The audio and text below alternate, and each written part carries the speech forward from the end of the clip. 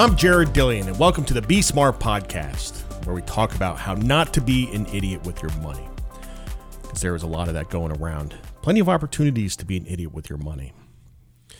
I was shopping for some flights over the weekend, and got a very interesting personal finance question out of this. I even asked it on Twitter, and I got hundreds of replies on Twitter. Very interesting stuff. So I'm flying from Myrtle Beach to Nashville in a couple of weeks. So I pulled up the flights, and there's a bunch of different tickets, and I could get coach tickets for $300 or first class tickets for $500. And I looked at that and I said, those are cheap first class tickets. It's about as cheap as it gets. So what did you do? This is an insanely complicated question. There are a lot of factors. It depends on your income. It depends on how long the flight is. It depends how tall you are. Depends how fat you are. It depends on your net worth. It depends on a lot of things. Now, I'm 6 feet tall, a little taller than average, but I have no problems flying a coach. And I'm also fat, but I'm not so fat that I can't fly coach. My ass can fit in the seat, no problem. So I'm fine with coach. I do it all the time. Now, for me, this is a business trip. It's a business expense. So if you think about it, an extra $200 is really only an extra $120. So for an extra $120, it's kind of a no-brainer. It's just a much better experience. Now, I'm flying from Myrtle Beach to Nashville. It's not a nonstop. I fly from Myrtle Beach to Charlotte and then Charlotte to Nashville. The Myrtle Beach to Charlotte flight is about 30 minutes. The Charlotte to Nashville flight is about 90 minutes. It's not a cross-country flight. Still, when I travel, I like to get work done on my laptop, and it's a lot easier if I'm in first class. And even if I only get an hour's worth of work done, it's important. I just have more room to work with. But holding everything else constant, this is the question I asked on Twitter. How much money should you make before buying those first class tickets? Before you spend an extra $200, what should your income be? What should your income be before you buy those tickets? My answer is I would say you would have to be making about $300,000 or $400,000 a year before you do that. Now, if you're making $400,000 a year, that's 5 basis points of your income. It's 0.05%, which is something you can do easily. And it all comes down to your mentality. And what I mean by that is, if I asked you, is $200 a lot of money? Right? Just an open-ended question. Is $200 a lot of money?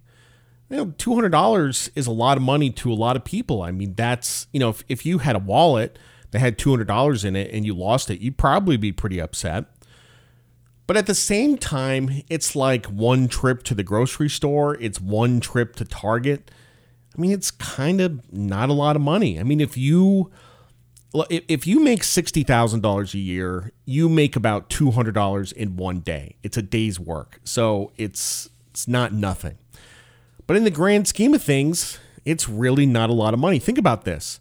When you buy a house, your closing costs are going to be thousands of dollars. Okay, $200 doesn't even make a dent. In your mortgage, if you have an average house, $300,000-$400,000 house, $500,000 house, you get a mortgage, the interest on your loan is probably $900 to $1,000 a month. $200 is not that big of a deal. Mr. Money Mustache talked about how $10 is a big deal, how you save money $10 at a time, making pizza, all that shit. That's the dumbest stuff I've ever heard in my life. You better be tipping valets $10, okay? We have created a nation of cheap fucks. If you make, let me put it this way. If you make $1 million a year, if that's your W-2 income is $1 million a year, I hope you are buying those first class tickets. It's a no-brainer. If you make $300,000 a year, it's something fun you do once in a while. You buy first class tickets in a goof, you spend an extra $200, and it's great. It's a luxury, and you have to decide what luxuries are acceptable and which ones are not.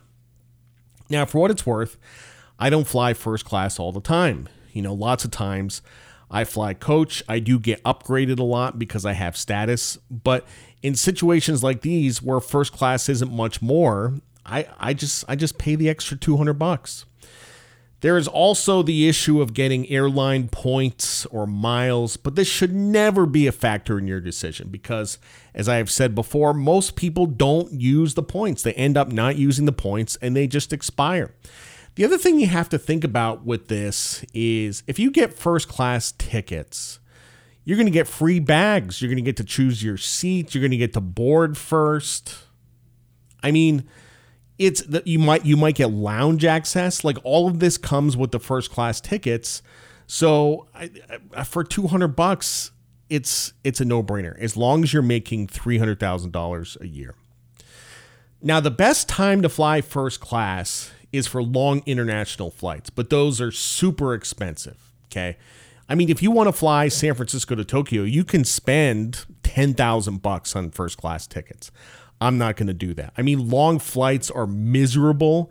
They're very hard, but for $8,000, I can put up with being miserable. I would rather spend $8,000 on clothes or vacation or pretty much anything except an unpleasant experience that lasts 12 hours. That's not what I want to spend my money on, So, even though I'll spend $200 going to Nashville, I'm still a cheap fuck at heart. I mean, to me, $8,000 is a lot of money. I can buy a lot of clothes for $8,000, and I'm not going to pay that for a 12-hour experience, especially when I'm just going to go to sleep.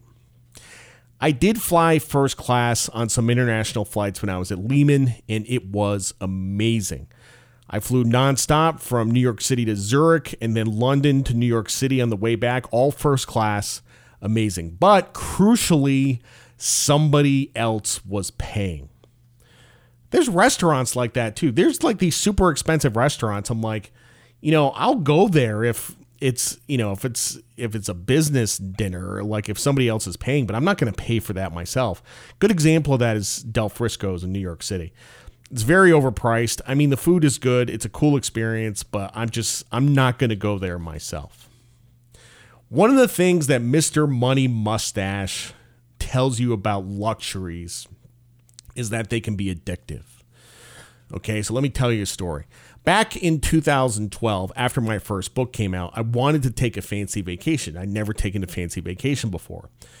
So I got a travel agent and I went to Turks and Caicos and I stayed at the Gansevoort in Turks and Caicos. It's no longer the Gansevoort, it's called the Waimara. Now, up until that point, the most I had ever spent on a hotel room was maybe $200 a night. Okay. This place was $600 a night. And I get there and I go in the room and it's the most incredible hotel room I've ever seen. And I got to tell you, after that, I really had no desire to stay in a $200 hotel room. But I still do it. A lot of times when I go to New York, I stay at this place called The Pod. Now, I don't know if you've ever heard of The Pod, but it is what it sounds like. It's teeny tiny rooms. They're like pods. And it costs about $130 a night.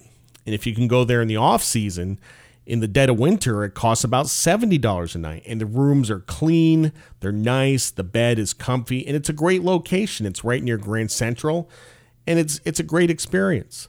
I have also heard that the Pod is a popular spot for extramarital affairs because it's cheap and people go in there and do their business and leave, which brings up the whole question about hotel rooms are really gross. Like, you have no idea what was going on in that hotel room before you got there. I just try not to think about it.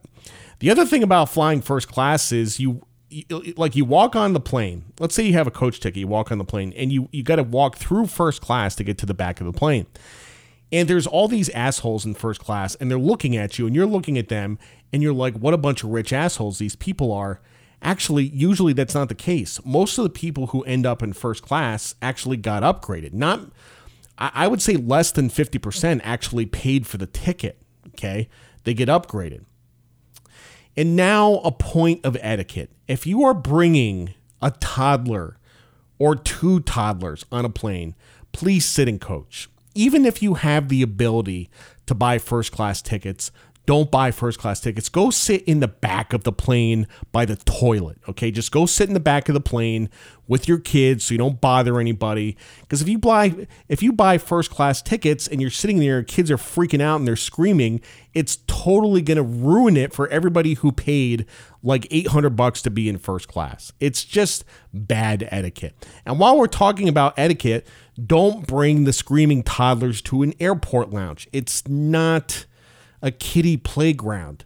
The reason people go in the airport lounge, they pay $600 a year to get in the airport lounge so it's quiet, so they can relax, so they can work, so they can get stuff done. And you bring in this chaos and noise pollution into the lounge. It's terrible. You know? God. I can also say that even though I get tickets and coach about half the time, I never sit in the back of the plane. I never sit in the back of the plane next to the toilet. You sit in the back of the plane. What happens is you pull up and you're disembarking. You're not deplaning. Deplaning is not a word. It's not a word. Don't say deplane. It's disembark. People disembark. It takes you like 20 minutes to get off the plane. It takes forever. So I don't sit in the back. I sit in the front. So back to the question. What income level does it take to spend an additional $200 on a first class ticket? I'm going to say $300,000. Okay. And it's not something you do all the time. It's something you do once in a great while on a goof, just for a nice luxury. Maybe it's a special vacation, whatever. But if you can get first class tickets for $200, it's really not a bad deal. And the goal is to work your ass off and make more money so that you can buy first class tickets all the time. We all have to have goals. You've been listening to the Be Smart Podcast. I'm Jared Dillian. See you next time.